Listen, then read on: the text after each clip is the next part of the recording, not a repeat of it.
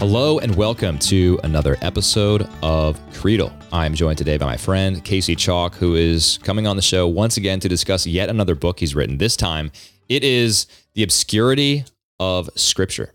The subtitle is Disputing Sola Scriptura and the Protestant Notion of Biblical Perspicuity.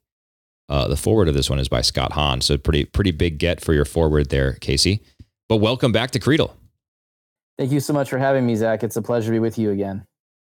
I'm definitely excited to talk through this thing. We often talk about sola fide, and we talk less about clarity of Scripture. But as you very capably argue in your book, those two are very intertwined, and we can't really talk about one without talking about the other. Before we do that, though, tell me how you do this, because I feel like we had you on, I don't know, a year ago to talk about your previous book, and here you are. You've already cranked out another one, and this one is not about your personal experiences in Southeast Asia. And what you learned there. This is a 300-page, very academic work that is heavily footnoted and dives deep into theology and philosophy and all these things. So how do you do it? Give me your tips and tricks for how to turn out a manuscript so quickly. The trick is to have an employer that sends you home and doesn't ask you to go into the office for months during the beginning of COVID. I actually wrote the manuscript for both of these books while I was home. Hanging out with my family and having lots of great family time, and then sneaking away during nap times and whatnot to do the research and write both the manuscript for The Persecuted, which came out at the end of 2021, and then this one, which was just on the Persecuted Scripture that was just published a couple of weeks ago. I love it. Well, I am very glad for you that you have an employer who does that. That sounds like a great tip. I'll have to talk to my employer and see if they'd be on board for that as well. If you want to go listen to my audience, if you want to go listen to Casey's previous appearance, I just looked it up. It was episode 97 of this podcast. It aired in January of 2022. And in it, Casey joined me to talk about persecuted Christians in Muslim lands in Southeast Asia. Just some really harrowing stories. As I read that, I learned so much about persecuted Christians in that part of the world and what they endure every day and how we should pray for them and how we can help them. So I definitely encourage you to check out that one. That one, I think, was your first book ever, right, Casey? Your inaugural foray into book publishing? Yeah, that's right. And that one, it was very different than this in that that one I felt very much called by God to write it. I didn't, in some respects, I didn't necessarily want to write it. It was going to be a very difficult topic to try and discuss these, really miserable stories of some of my closest friends while we were living overseas and just try to document as much of the persecution, the violence, the mistreatment that they suffered in the Muslim world, and then in Southeast Asia and Thailand as well. But I'm glad I did it, and we're still seeing the fruits of that in some of the things that are happening with some of those families and trying to get them out of certainly of Pakistan, but even of Thailand too, so they can start their lives somewhere where they're able to practice their Catholic faith freely.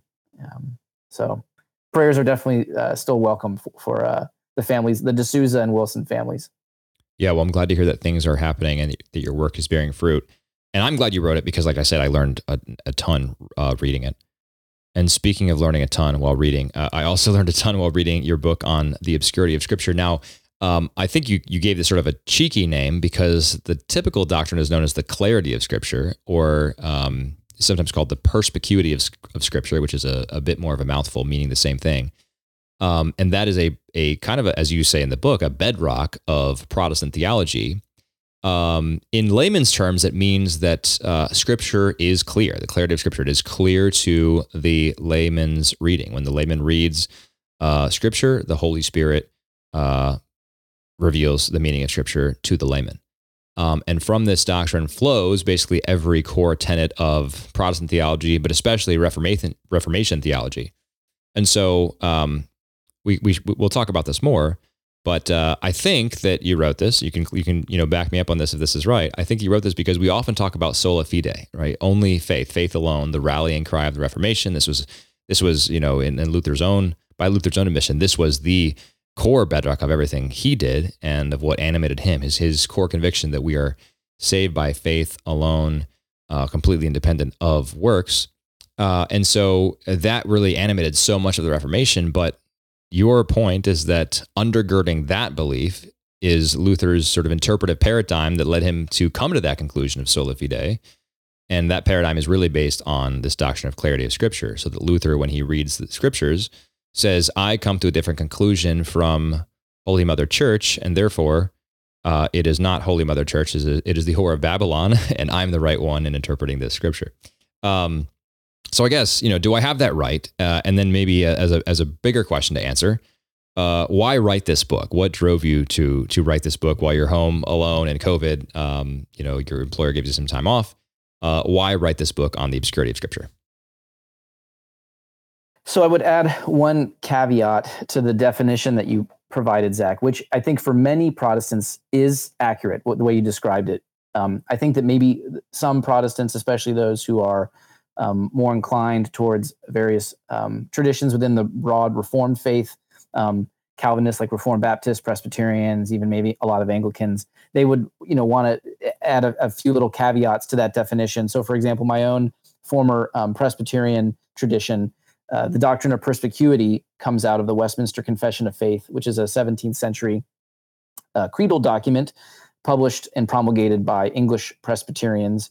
And I don't have the definition right in front of me, but the one thing that they add is they say that Scripture. Oh, please! Scripture is so clear that the learned and the unlearned, by using ordinary means, should be able to understand what is necessary for salvation. So it's not necessarily that all of Scripture is equally clear.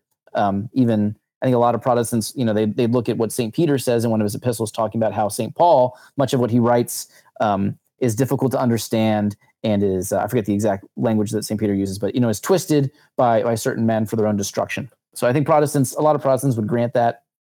Some parts of Scripture are harder to understand than others, but they would say at least what is necessary for salvation is clearly taught, so that if the Christian is making use of the Holy Spirit and the leading of the Holy Spirit, and as well as ordinary means, and what ordinary means typically means, or how it's defined, is things like learning about Scripture in a biblically based church, hearing good biblical preaching, leveraging extra biblical texts that are teaching biblical doctrine, right? So think things like commentaries, or even church fathers, major theologians that Protestants view as authoritative, that sort of thing. So those are the ordinary means that would go into influencing that understanding of Scripture's teaching as it relates to justification by faith alone, salvation, etc. Yeah, I appreciate your caveat here. We certainly don't want to, straw man. I certainly don't want to, and I know you don't, because you take great pains in your book to not do this. Don't want to straw man the Protestant position or the Reformed position.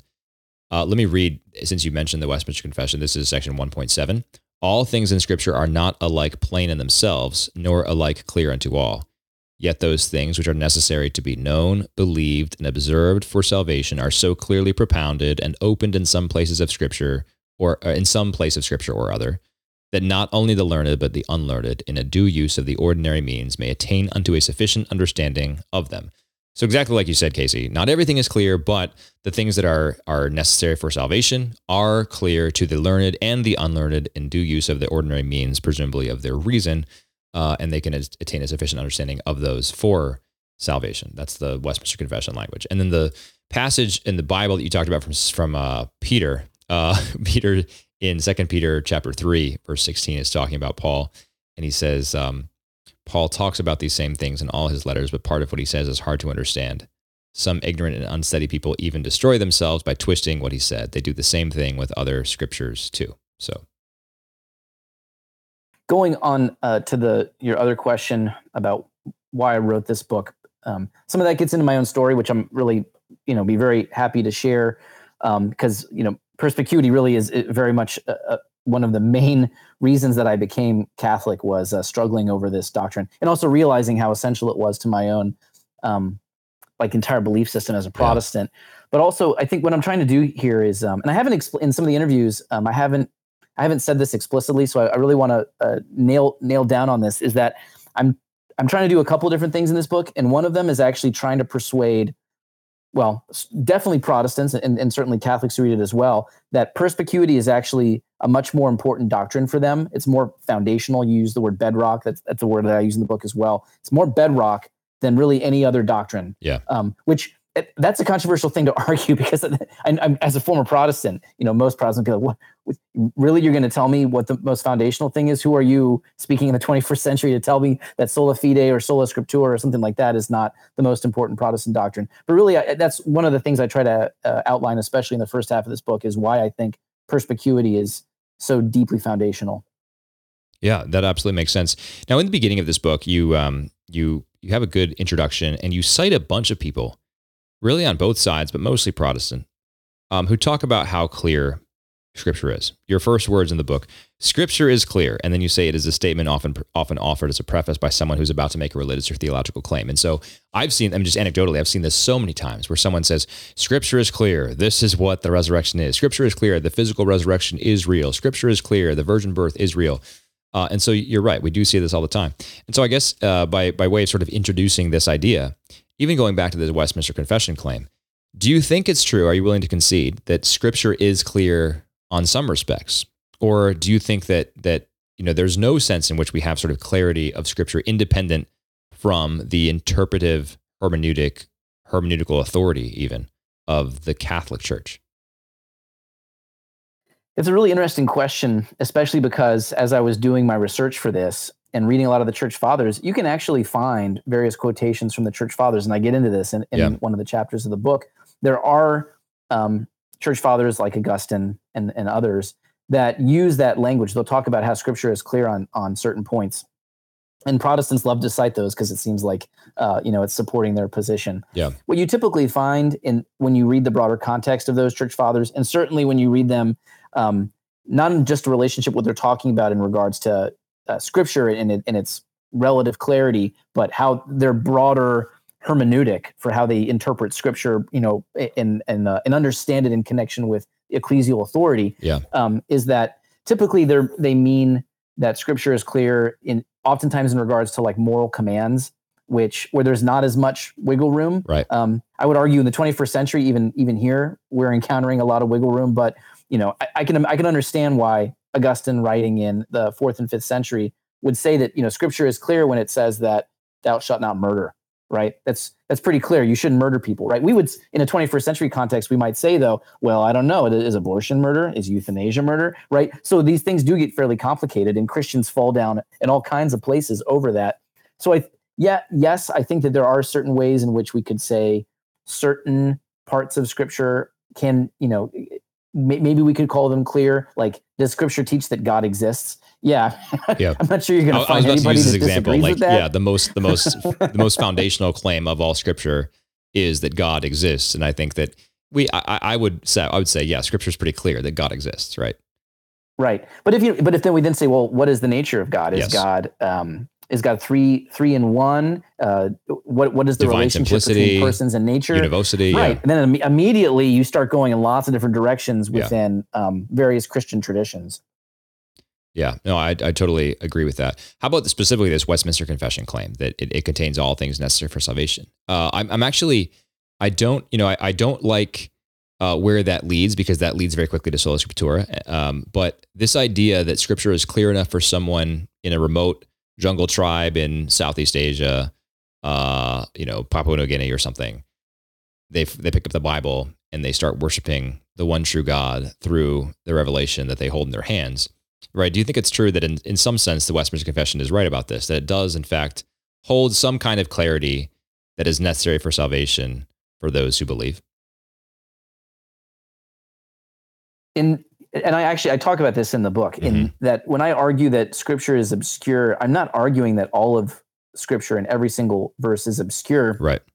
In all Catholics, the Catholic Church as a magisterial authority has granted this, because lots of Protestants believe the same exact thing as Catholics on lots of different points. The Trinity being one example, Christ's divinity being yet another. Right. So a lot of Protestants came to that. Certainly a lot of Protestants come to those opinions more or less because they're formed in ecclesial communities that have a historic connection to the historic Catholic Church. And so they're brought up learning the Nicene Creed and other sort of ancient Christian doctrines. But yeah, is it feasible that somebody could pick up the Bible having absolutely no access to any of that history, that tradition or context, and still get some understanding of that Jesus is God, and the means of salvation. Yeah, of course. Now the problem is that they're probably going to go wrong on lots of issues, and they're going to need an instructor. And also, and I talk about this in great detail in the book. They're also going to have absolutely no confidence that their interpretation is authoritative. Right. It's just going to be their own personal opinion. Or if they have confidence, there's no well-placed confidence, right? They have misplaced confidence. Yeah. That's right. And that's going to be especially difficult if they meet someone in the tribe in Papua New Guinea next door who's just read their Bible and come to a very alternative, irreconcilable opinion on scriptural interpretation, especially if it's something that's considered essential. Right. Yeah. Going to this example of, someone in Papua New Guinea who's never heard the gospel, and someone gives them the Bible and it's in their language. So they take it, back to their village and they read it. And they, through that encounter with God's word, they enter into a living relationship with God. It's certainly true. I agree with you that they could come to some saving knowledge of God through that, and God's grace is operative in that. But they'll almost certainly err on very key matters of doctrine. Now I won't say that doesn't matter, because it certainly matters, but that is not something that God's grace in offering salvation to this person can't overlook, right? And so, but even so, the grace that God does offer to this person is not some sort of thing that's operative outside of the church. And I think this is a point that is at least implicit in your chapter about sort of scripture and interpreting scripture in the context of an ecclesial community, which we can come to later. That is how scripture is truly uncovered, how we sort of uncover the key to the meaning of scripture, because it is often not plain. And even the plain passages of scripture have deeper meanings that are only uncovered in the context of that ecclesial community and, in fact, tradition. On this point about Protestantism, in what ways is this key doctrine of Protestantism, of the Reformation, link to sola scriptura? How do we go from the clarity of scripture to only scripture? So Luther's protest against the Catholic Church is one that's ultimately based on authority. He came to believe that the Catholic Church had forfeited its authority through its corruption and its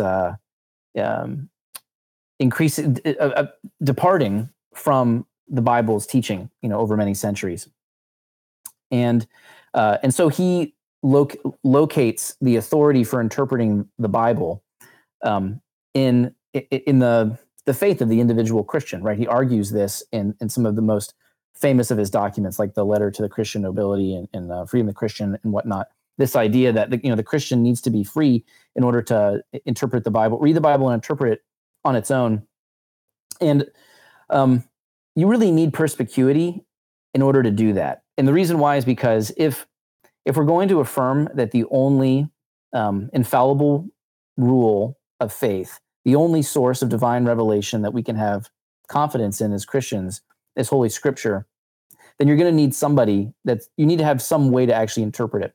Because otherwise, what Scripture becomes is more or less I compare it to it's a treasure chest, but you just have no key to open it, right? Yep. So it's got all this good stuff in it. It tells us about God, how we're saved, how to make sense of the world, but there's no way to actually get access to that. So you need within the Protestant paradigm, you need perspicuity to do that, because otherwise you need some kind of interpretive authority to give you that, right? So perspicuity within the Protestant paradigm basically serves as that key that opens it up and helps individual Christians to then be able to make certain claims about the Bible that ostensibly all Christians of goodwill, guided by the Holy Spirit, will be able to assent to. Of course, the history of Protestantism doesn't work out like that at all, but that's at least the claim. So if I understand what you're saying correctly, for us as Catholics, the church is that sort of interpretive key that unlocks things for us. Protestants who do not have, well, they certainly, at least most of them would say, we recognize the church. It's not coterminous with the Catholic Church, but they would say we recognize this sort of ecclesial idea of the church. But it's not the interpretive holder of the key for us. It's a, visible or invisible body of believers, etc. the real interpretive key is not really necessary because of the clarity of Scripture, because it stands on its own as something that is clear as a rule of life for us. Is that right? Yeah, that's exactly right. And then when they will make arguments about how they have a very high view of the role of the church in the interpretive process, or the role of tradition in informing their interpretation of the Bible.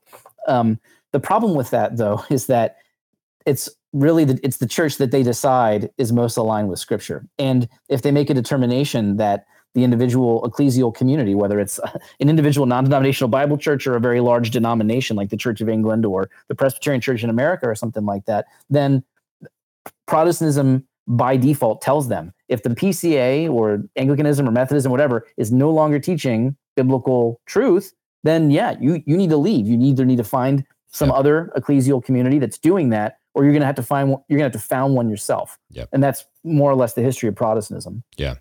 On this point about the sort of interpretive key, because I want to come back to this the sort of proliferation of ecclesial communities, like you just talked about, because you really have a whole chapter on that.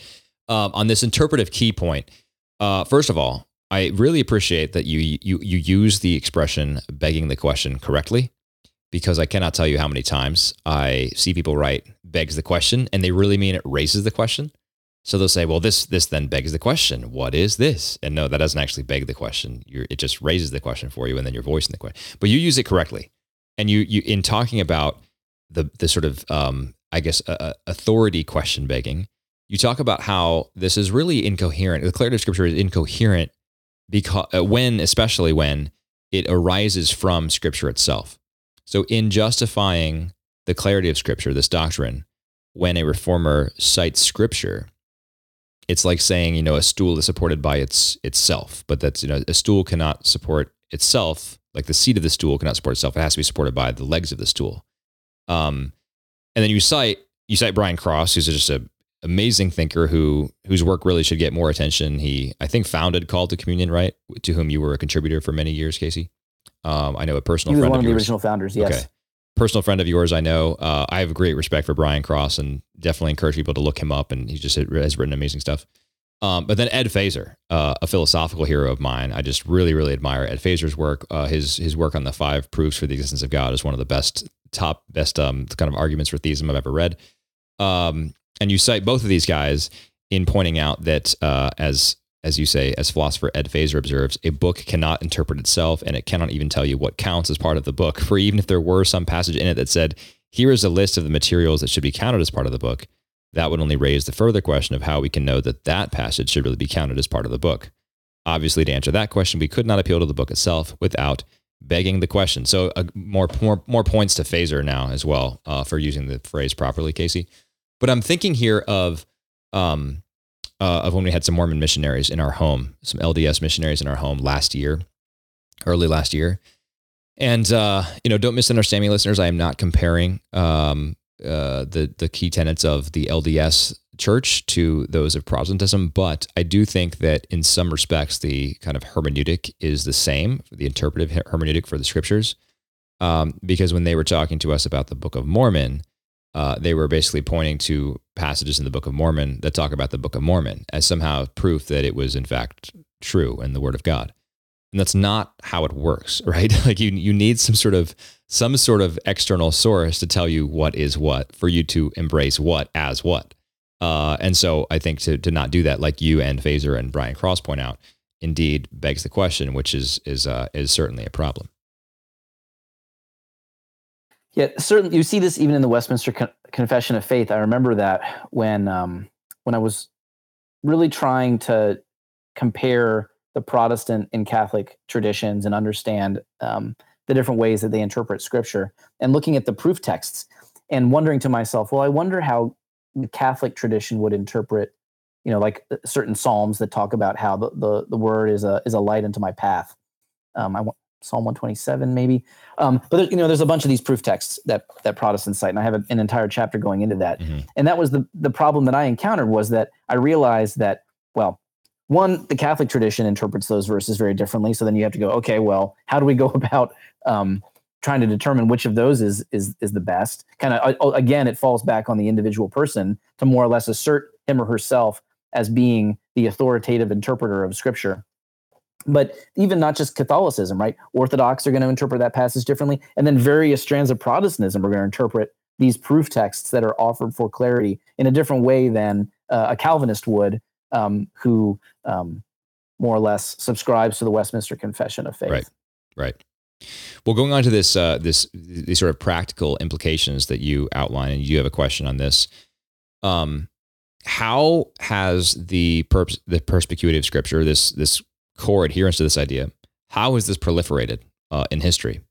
And when we look at the disastrous effects that it has had, how does that undercut the original claim of I keep stumbling when I try to say this. I'll just say clarity, because then I won't get tongue-tied. How does that undercut the proliferation of denominations, for example? How does that undercut the clarity of Scripture?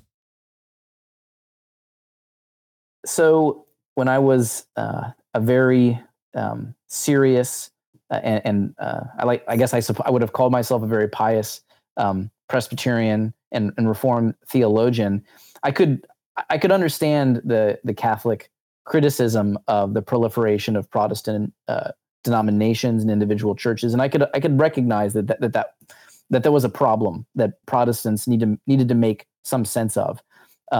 But what I was really surprised by when I started to do a lot more in-depth research of the Reformation was that these were problems that the very first generation of reformers had, and to a great severity.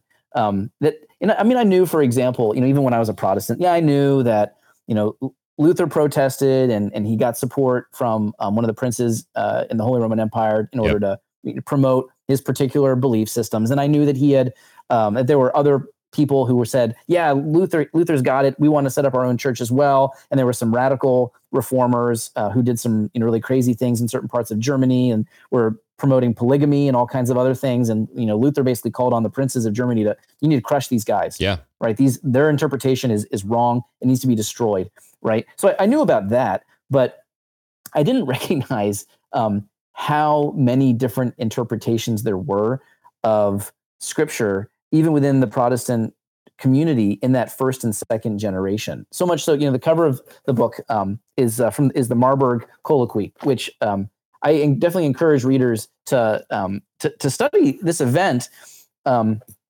Luther and Zwingli and a number of other reformers from across Northern Europe were called together by again one of the German princes to more or less try to hash out their differences, particularly in regards to the doctrine of the Eucharist, because Luther and Zwingli just could not agree on whether the Eucharist was still in some way God being present in the matter of the Eucharist, or whether it was purely symbolic, as Zwingli argued.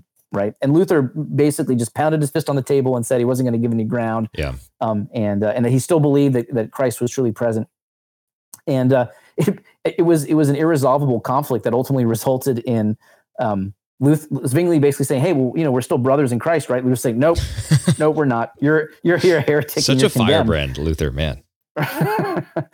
And certainly, once I started to read some of the Catholic apologists from that time period, like Francis de Sales and Bellarmine, they're a little bit later. They're not, contemporaneous with Luther and Zwingli, but they are Counter-Reformation guys, yeah. Yeah, and I think it's de Sales has this one part where he talks about the number of different opinions he was able to find just on the Eucharist, and it was crazy. I mean, it was like 40 or 50 different Protestant opinions about what the Eucharist exactly is, and we're talking about in like the 17th century. So fast forward to our own day, and it's now we're just so far beyond that. Yeah, well, and this is especially poignant to me as a point, and I mean, I think you lived it as well because you saw it when you were a Protestant. You saw it. I remember thinking, as an Anglican, I've shared this a little bit on my podcast before, but I don't know if my listeners would have heard the particular episode. But when I was a 15-year-old, the Episcopal Church that I was attending with my family was a conservative congregation, generally speaking.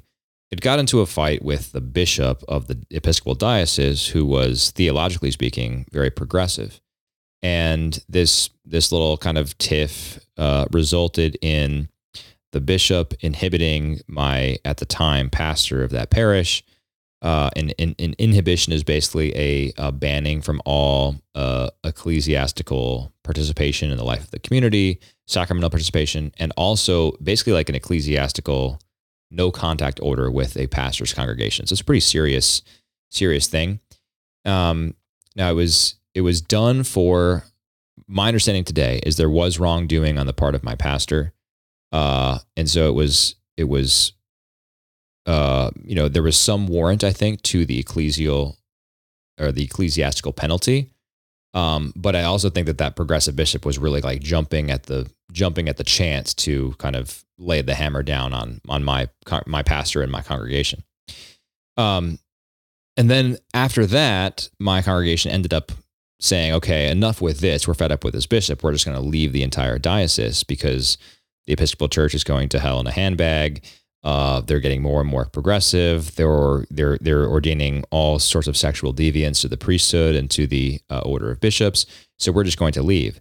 And we did that. And then the congregation actually split in two. And so the half of the congregation that wanted to remain Episcopal literally left, and they left the building and they went to worship at a Methodist church down the street, I think. And the half of the congregation that I was in stayed there. But I remember really being bitterly disappointed that entire exchange, disappointed in all the leaders of the actual church and the diocese above me, disappointed in my fellow congregants. And so just saddened and frustrated by the way that played out.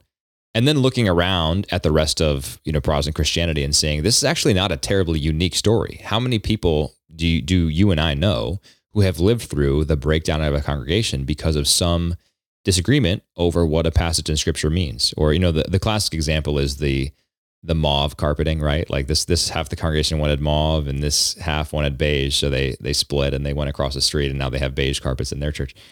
And that's only slightly a joke, right? Because it is true that congregations everywhere have split over, relatively small things that stem from a misunderstanding of Scripture, or just differing interpretations of parts of Scripture that would otherwise be clear if the doctrine of clarity were correct. And so, yeah, I think it's hard to look at the sum total of Protestantism and think, yeah, they're onto something here with this clarity stuff, because clearly, it's all right there, and everyone agrees on what's necessary. Now, I imagine there's a pretty simple objection to what I just said, which might be, well, yeah, of course, people are going to disagree on what the sort of more obscure passages mean, but the point is that there's agreement on the clarity. And this reminds me of something that was often said as an Anglican when I was an Anglican, because Anglicans love to say unity in essentials, diversity in non-essentials. So if you want to play a guitar on Sunday morning and I like incense, that's fine. You can go to the guitar playing Anglican church and I'll go to the incense, or, we used to call it smells and bells Anglican church. I go high church, you go low church. This is a that's a kind of like aesthetic one, but a much more serious one is, you believe in the real presence. That's fine. You can come to the communion rail and you can believe in the real presence. You can even believe you can even believe in transubstantiation as an Anglican. I don't, right? I believe in a sort of pneumatic presence, or I'm really a Zwinglian at heart in my Eucharistic theology. And so that's what I believe when I go up, but we can go up together. We can, share at the altar rail. And so, that very quickly even becomes a non-essential, right? And so there is no agreement even on what the essentials are when they say unity in essentials, diversity in non-essentials. So it's a great slogan. It sounds wonderful. It's scraping like, yeah, I'm an Anglican, so I just think that we all can get along. We just need to be united in the essentials and diverse in the non-essentials. But there's no agreement on what the essentials are. And then you have the proliferation of denominations all throughout. And even in the history of the Anglican Communion, that has prided itself on being a via media and really kind of a non-confrontational emphasis on unity rather than division. Even in the Anglican Communion, you find lots of examples, including one ongoing right now in North America, of more and more division being introduced into the ecclesial communion. So that's how I would respond. But do you have anything additional to respond to a hypothetical objector to my earlier claim or your earlier claim? No, I think that pretty much covers it. I was going to say, though, that just as you were talking about that experience in your own Episcopal church of your youth, this gets into another chapter of my book where I talk about, well, what do you do if you're a Protestant and you've interpreted what Scripture clearly teaches as regards salvation, and then you encounter other Protestants. Let's just leave other Catholics alone. We're talking just about Protestants. You encounter another Protestant or Protestant tradition or church that teaches something different. What do you do with that? Because if it's clear, then certainly they're supposed to get it. And I remember, experiencing this as a Calvinist and a very conservative Christian many times, where we go, oh, you just write those people off. Those are liberal Protestants. They don't really know their Bibles, right? Or those are low church. Remember, a lot of times it was Baptists. Even those Baptists, they don't really understand the history of the church. They don't understand tradition. Yeah. They have a very almost like anti-intellectual position towards Scripture. I remember thinking those things and even saying those things. And I think that it's I don't know. It's a grace of God that eventually God turned the light on for me, and I realized, well, wait a minute, they could say the same thing about me. What puts me in a different position than them? Why am I the authority? How do I have so much certitude about my own scriptural interpretations and so easily write off the Methodists, the Baptists, the Anglicans, and all the other Protestants who are interpreting all these things, even on the essentials? That I disagree with. And to your point also about we can agree on the essentials. And I talk about this in the book, right? There was the Chicago Statement on Biblical Inerrancy, right? In order for a group of evangelicals to get together, I'm trying to remember, was it in the late 70s, maybe 1977? In order for them to get together and do that, they had to exclude quite a few Protestant theologians and scholars in order to do that, because if they tried to bring in everybody, then they never would have been able to even write that statement. And that's more or less how a lot of these Protestant, that wasn't a creedal document, but it was a document that a lot of prominent Protestant scholars and theologians and pastors signed on to at the time.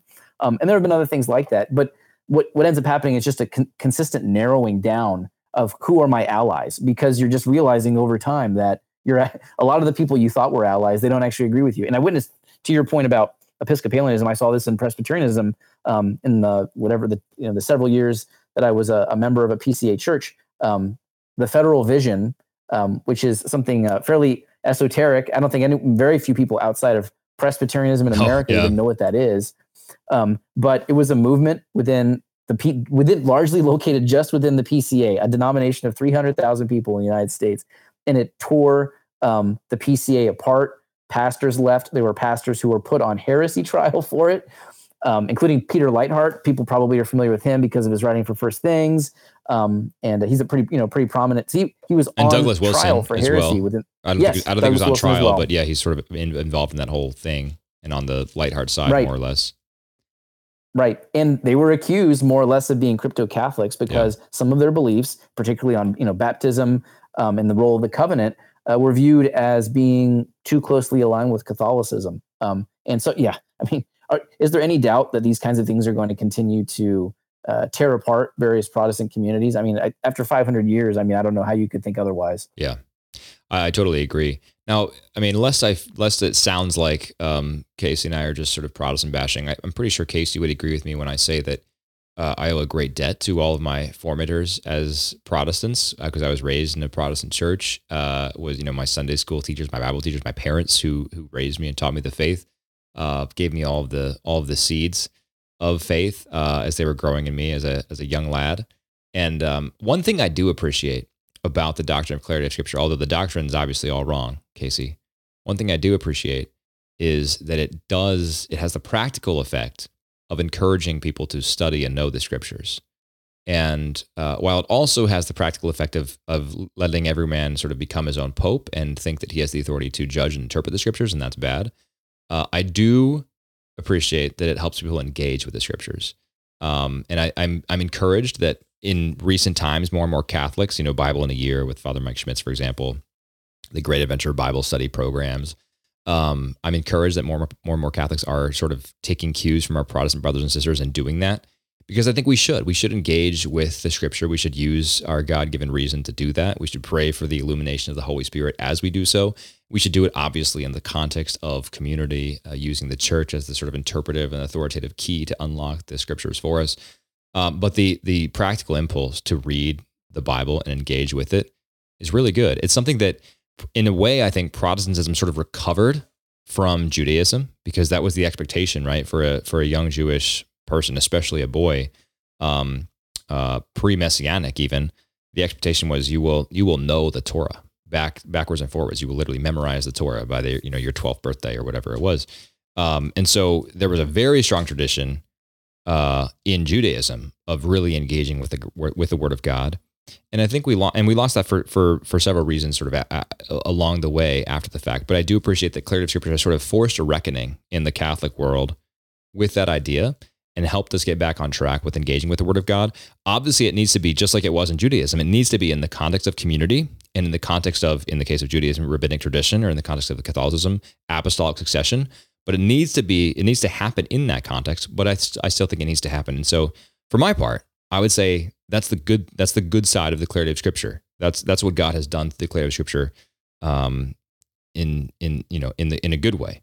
The rest of it, I think, has allowed the devil to sow confusion and division, where he obviously should not be doing those things. So, I mean, do you have anything to add to that, or a different take, perhaps? I think I would just add that I would foot stomp what you said about indebtedness to my own Protestant upbringing, both as an evangelical and then more particularly as a Calvinist in my 20s. That I learned so much of what I know about Scripture. I credit to various pastors, youth group leaders, even my seminary professors, and I thank them in the book for inspiring me and giving me that love for Scripture. And like we've already talked about, Zach, this idea that I'm not arguing. I've seen some of this already on Twitter with some people who are criticizing my book. They'll say like, he's just claiming that Scripture is terribly obscure, but don't worry, read Casey Chalk's book. It's really clear. And, wasn't that James White's take? Well, he's one of them. yeah. There've been some others too. And that again, that's just not what I'm arguing. I'm dealing with a particular Protestant doctrine. Your book is literally called The Obscurity of Scripture, so I don't know how they think you're arguing that it's clear. Right? I mean, as it seems pretty unambiguous to me. Your central claim is, in fact, that it's not clear. Yeah. Well, they're saying that, but I'm clear. That I'm sort of like asserting myself as being the one who's clear. So it's like I'm sort of like competing with God. Wow. Which is absurd. Obviously, lots of Christians, and I say this explicitly in the book, Christians over 2,000 centuries in various traditions have found great comfort and truth within Scripture. And we shouldn't downplay that. Yeah. We shouldn't downplay the remarkable achievements of someone like people like the Wesley brothers, right? John and Charles, and what they did for Christianity. I don't know. It's possible there's a lot of Protestants that could be saints. We'll have to talk to God about that someday. But my point is not that the Scriptures are so hopelessly obscure that nobody can benefit from them. It's that even for those who are benefiting from them greatly, as I did when I was a Protestant, that at some point I had to grapple with the fact that I didn't actually have confidence that my interpretation was authoritative. And then I was, forced into a position where I was more or less on my own. You mentioned earlier, Zach, you said being your own pope. I realized that was going to be, if I was going to remain a Protestant, I was more or less having to come to terms with the fact that I was a magisterium unto myself. That just didn't make any sense from a philosophical or logical perspective. Certainly didn't make sense from what I knew about the history of Christianity. And so I needed an authoritative interpreter. Of course, then this is what I try to get into in a different part of the book. But then how do we go about identifying that, right? In a way that, again, isn't self-referential to one's personal interpretation of Scripture. The Catholic Church actually has a way of doing that, which doesn't require doing that, which is the motives of credibility. Which is, we could do an entire podcast on that in of itself. But the brief version would be that there are these various proofs that can be accessed by human reason. Things like the history of the Catholic Church, its holiness, the holiness of its saints, the miracles that have been performed, these sorts of things, which we can examine them. We can see that they are substantiated, they're credible. And they lend authority to the Catholic Church and her claims, so much so that eventually I realized, okay, I don't think I have any good claim to being a magisterium unto myself. Yeah. But certainly the Catholic Church has at least a claim that's worthy of investigating. And I think that's what I'm trying to do, is encourage my Protestant brothers and sisters who read this book to at least be willing to consider the claims, to go and look and examine the lives of the saints. The right Butler's Lives of Saints. What a fantastic book. Go read that and get a feel for like the great sanctity that's existed in the Catholic Church. That's unparalleled. There's nothing like it in any other Christian tradition. There's lots of motives of credibility. And like I said, I would be happy to come on and talk about it in the future podcast. Yeah, that sounds great. We should do motives of credibility discussion. I told you we would stop at like 35 minutes. We are already 10 minutes over, but I'd like to do one more thing before you go. And I think it'd be kind of fun. You have this chapter at the end called Answering Common Objections. I don't want to go through each one, but how about this? How about I throw you an objection and you have 60 seconds to give me a response to it, and we'll see how that goes. And then, if I have any, I'll pass. If I have any follow-ups from there, I will, we'll dig a little deeper. All right, here we go. Objection number 1.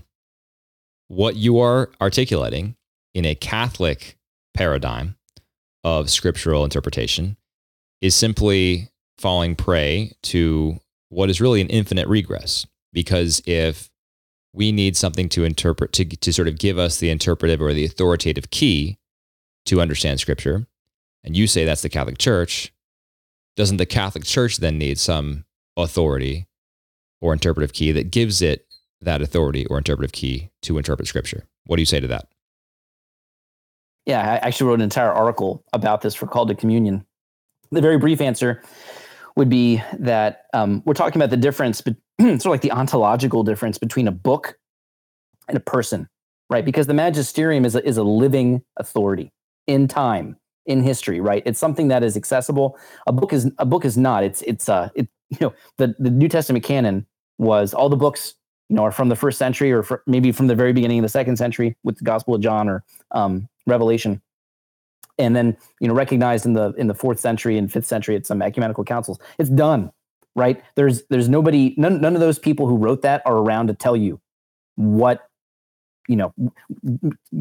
Matthew cannot tell you what he meant in his gospel. But the living magisterium is, because it's an actual living organism, can continue to have that conversation, right? So you say, well, I think Romans means this. In the magisterium, let's say at the Council of Trent in the 16th century, we'll say, no, actually, that interpretation is erroneous, and here's one that's correct. And maybe you come back and say, well, what about this one? What about this other interpretation? What do you think about that? And then the magisterium can respond to that, right? So because it's a living organism, it's able to kind of have that dialogue and weed out false interpretations over time. Okay. Then that maybe leads into the next objection, which is, okay, got it. What you're saying is the Word of God is a book. The interpretive thing is the Word of God is a book or a what. The interpretive thing is a who. But doesn't placing a who above the Word of God actually subvert God's authority, because you're elevating a someone over God himself? That's actually, in a certain sense, an easier one for me to answer, because the teaching of the Catholic Church in regards to the magisterium is that it's actually divinely originating. And so whenever the magisterium of the Catholic Church pronounces on faith and morals, on doctrine, it acts on behalf of Christ himself, because that was a power that Christ gave to the apostles, and in particular to St. Peter. So it's not just like a bunch of fallible humans in human history. It's actually humans who have been given a particular charism. And for Protestants like myself, when I was a Protestant, I'm like, you got to be kidding me! Like, this guy in Rome has or this group of cardinals or bishops that periodically come together in like a council once or twice a century. They have this special charism that protects them from error. But once I was able to, once I heard the counter on that, which was, well, isn't that kind of what the New Testament is as well, right? Is that God gave a particular charism to the apostles. And in some senses, maybe some people who weren't, we don't know who wrote the Gospel of Hebrews, but Protestants and Catholics both assent to it as divine, as scripture.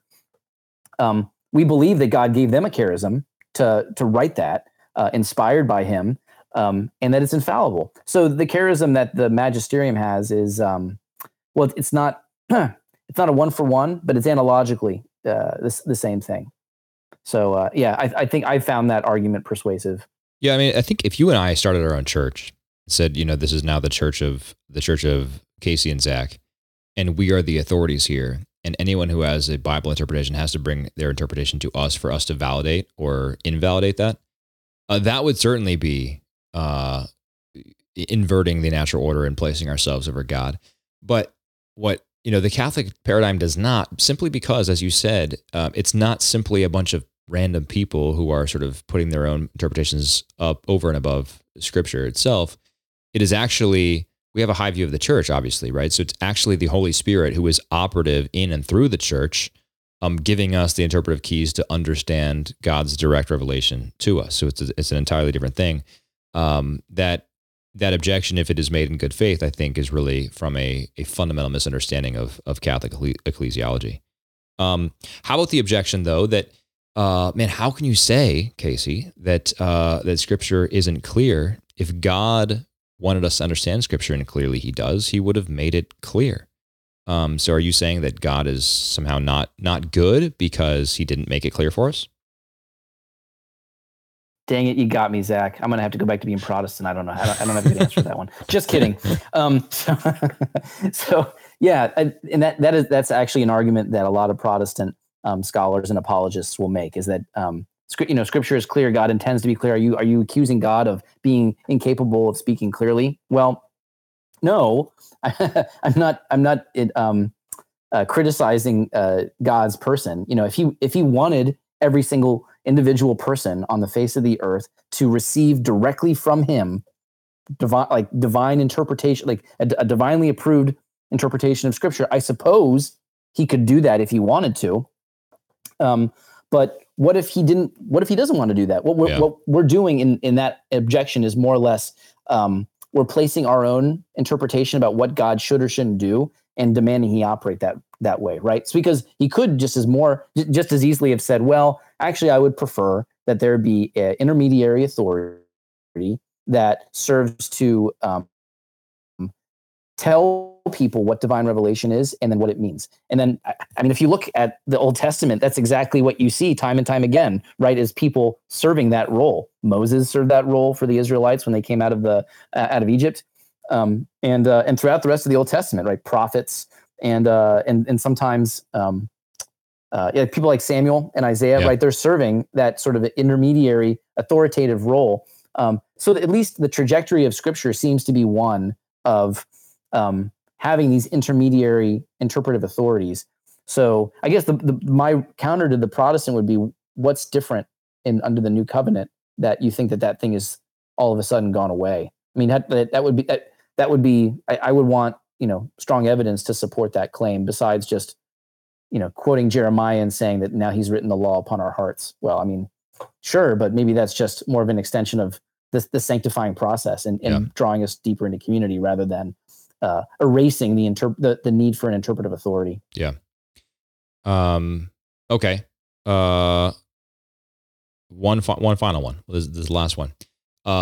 So you say this to a Protestant, and they come back to you and say, well, then I would say to you, what's different under Catholicism? Because you were just telling me that my Protestant denomination is one of 40,000. But I look at you Catholics, and you all say you're under one roof, and you all say you follow the Pope, but my friend goes to this Latin Mass down the street, and he just refers to the Pope as Francis or Cardinal Bergoglio. And then this guy over here on my right, he invites me to Mass and says that I can come have communion with him if he wants, because he doesn't really believe it's transubstantiation, or it is the actual body and blood. He said he rejects transubstantiation. So you Catholics seem pretty divided too. So how can I accept your interpretation of Scripture?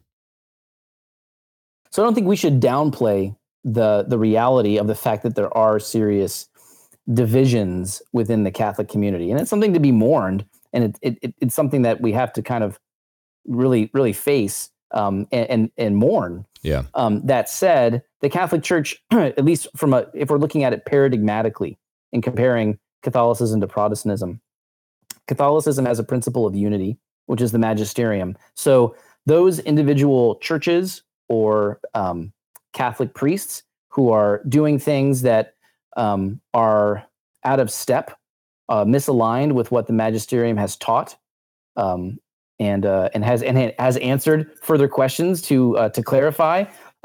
They're operating outside of what the church has formally taught. So there's that for one, and then secondly, what I would say is even a lot of the divisions within the Catholic Church, which from the outside can seem very acrimonious. Look, even a priest who may, if I have an interaction with him, I go, wow, like some of the things he says, they kind of sound heretical. They don't really sound like that's what the Catholic Church teaches. That doesn't necessarily undermine his ability to perform the sacraments, right? That doesn't undermine his ability to say the Mass legitimately. Now, granted, if he starts doing weird things with the Mass that violate what the Church teaches about, proper form and matter, and where the liturgy is supposed to be performed, if he starts handing out Dorito chips instead of bread for the body of Christ, then we got a problem. But a lot of these differences, they may seem identical to what's happening in Protestantism, but there still remains a certain unity, even within, the broad tent of Catholicism, from rad trads to people who are, very liberal and maybe doing things that are approaching, liturgical abuse. Okay. No, that's a great response. I love how you don't shy away from the very real realities of division in the Catholic Church. It is sad. But it does not at the same time undercut our claims to the magisterium and the magisterium itself. So I think it's a great response. Okay, Casey, thanks so much for joining us today. We are definitely over time now, more than 20 minutes, but I definitely also want to encourage people before we do go to pick up a copy of your book, The Obscurity of Scripture. They can find it wherever books are sold, including on Amazon if you have to do business with that heinous e-commerce giant. The preference is that you buy it directly from Emmaus Road Publishing. So go to emmausroad.org and try to buy this book. If you buy it, really anywhere you buy it, regardless of where you buy it, but especially if you buy it on Amazon, also please go to Amazon and leave Casey a review, preferably a 5-star review. But I think people who publish books now know this. Casey was sharing with me before we started recording. That is one really, really great way that you can help authors by just reviewing their book on Amazon. Like it or love it, or hate it, and I hate it. Amazon is now, it's the number one destination in the world by far for buying books, and so it's the place where people get their book recommendations. The book lists and recommendation algorithms in Amazon really matter and affect how widely a book can reach people. So please go review the book on Amazon after you read it, and let people know how they should pick this up as well, because it is a very good volume that dives into a lot of stuff. And Casey, I'm very, very appreciative of you joining us today to talk about it, but also very appreciative of you writing this, because this is a book that certainly needed to be written. So thanks so much for taking the time to do that and for joining me. What's the next book up on your plate? Are you going to write another one sometime soon? Yeah, I don't know. There's no global pandemic on the horizon. I think that's going to give me an opportunity. Yeah, God willing, that will never happen again. But I am actually slowly writing another book, and it's going to be a reflection on the 7 last words of Christ, and a little bit different from how that's been covered by other treatments that have been done by like St. Robert Bellarmine or Father Richard John Newhouse. Fulton Sheen did one as well. But the one I want to write is looking at the 7 last words of Christ as a template for how to die well. And my thinking there is that I've had a lot of close relatives, excuse me, over the years, including my father. We're actually, in 2 weeks, it'll be the 10-year anniversary of my father's death. And the 7 last words of Christ served as such an important help to me as I reflected upon his death and then the death of some other close loved ones. And one of the things I realized the more that I prayed and thought about them was that, if we're going to work under the assumption that anything Christ did is probably the best way a human could ever possibly do something, then that also would extend to the way he died. Yeah. The way that he died was probably the best way a human could ever die. So I would imagine those are lessons that could be applied for us as we think about our death. That sounds kind of, I don't know, morbid, but what I want to argue by an extension of that is that if this is the best way to die, looking at the 7 last words and what they communicate about how he viewed his own death and communicated that to the world, then it's also the best way to live. as well is in light of the 7 last words. So that's the goal. And the way that I'm doing it right now is I'm a contributor at the New Oxford Review, which ironically enough is a former Anglican print publication that has been Catholic, I want to say since maybe the late 70s, early 80s. And in the column I do for them every other issue, I'm reflecting on one of the 7 last words. So the goal is hopefully next year I'll have completed that. And I talked to Scott Hahn about it already, so he's willing to consider it. So hopefully we'll get a good publisher for that one as well. Great. Well, he recently wrote a book you're probably aware of called Hope to Die, which is really about, how to die well and how death fits into the economy of salvation and God's plan for us. So yeah, it sounds like something that would definitely be up his alley. I'm glad that he's supportive. Well, great. Yes. Yeah, I reviewed that one. Yeah. Casey, thanks so much for joining us. We are officially 25 minutes over time now, so we will end it here, but I really appreciate you coming on. And you have an open invitation to rejoin the show whenever. So yeah, we'll look forward to having you back on again soon. To my listeners, make sure to go read and buy the book, review it on Amazon, and go check out Casey's work elsewhere, all around the web as well. He's featured all over the place. The Federalist, New Oxford Review, First Things. You can find him in many of my favorite spots to read. So go check out more of Casey's work. And until next time, God bless you.